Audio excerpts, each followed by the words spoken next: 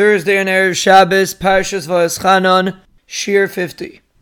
There was once a Maggid Shiur in a Beis Medrash that over the years various job offers came his way which could have helped him out in his financial situation, and each time he would come to Michal Yehuda Lefkowitz Zatzal to ask him if he should accept these side jobs, and Michal Yehuda would tell him not to take them.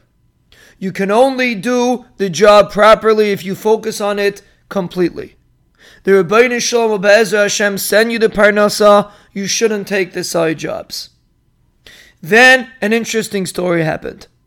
There was a certain institution that was experiencing a machlokes in it, and they turned to this Maggid Shiur because he was friendly with both sides that he should try to get involved and solve the machlokes. He should become the Menahel and be able to hold the institution together. He came to Michal Yehuda again to ask him if he should take this job. And he was expecting the same answer, that he shouldn't take it. But this time, Reb Michal Yehuda told him like this. On one hand, Chas v'Shalom, this institution can collapse, and you have the ability to save it. On the other hand, you're doing something much more important. You're saying a shiur in the morning, which is Limud HaTorah itself. So what should you do? But then he said like this.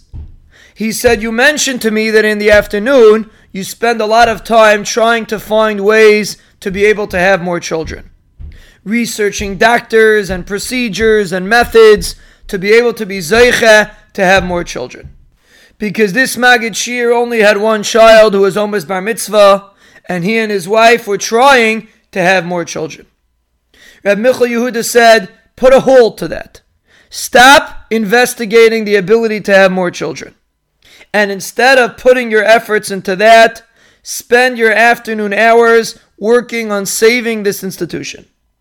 Your shiur you should say in the morning, and in the afternoon you should work in this institution.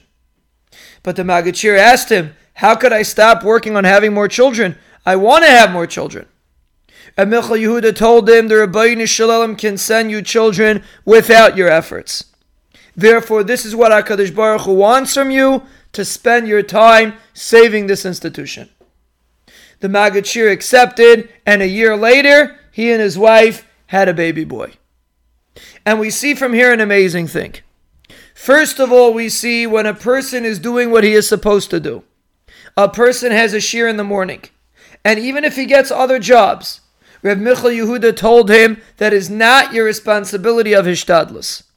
Because if it's going to impact your shiur, if it's going to impact your menuchas hanefesh, to be able to give over Torah properly, you don't have to do that kind of hishtadlus, and the Rebbeinu Shalom will send you your parnasa without it. Of course, every person has to ask an Adam Gadol in every situation, but this is the concept that we see.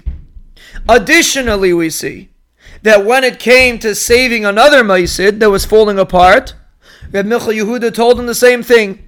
Stop your hishtadlus even for children, and realize that the Rebbeinu Shalom will take care of you. He doesn't need your hishtadlus right now. He wants you to do this.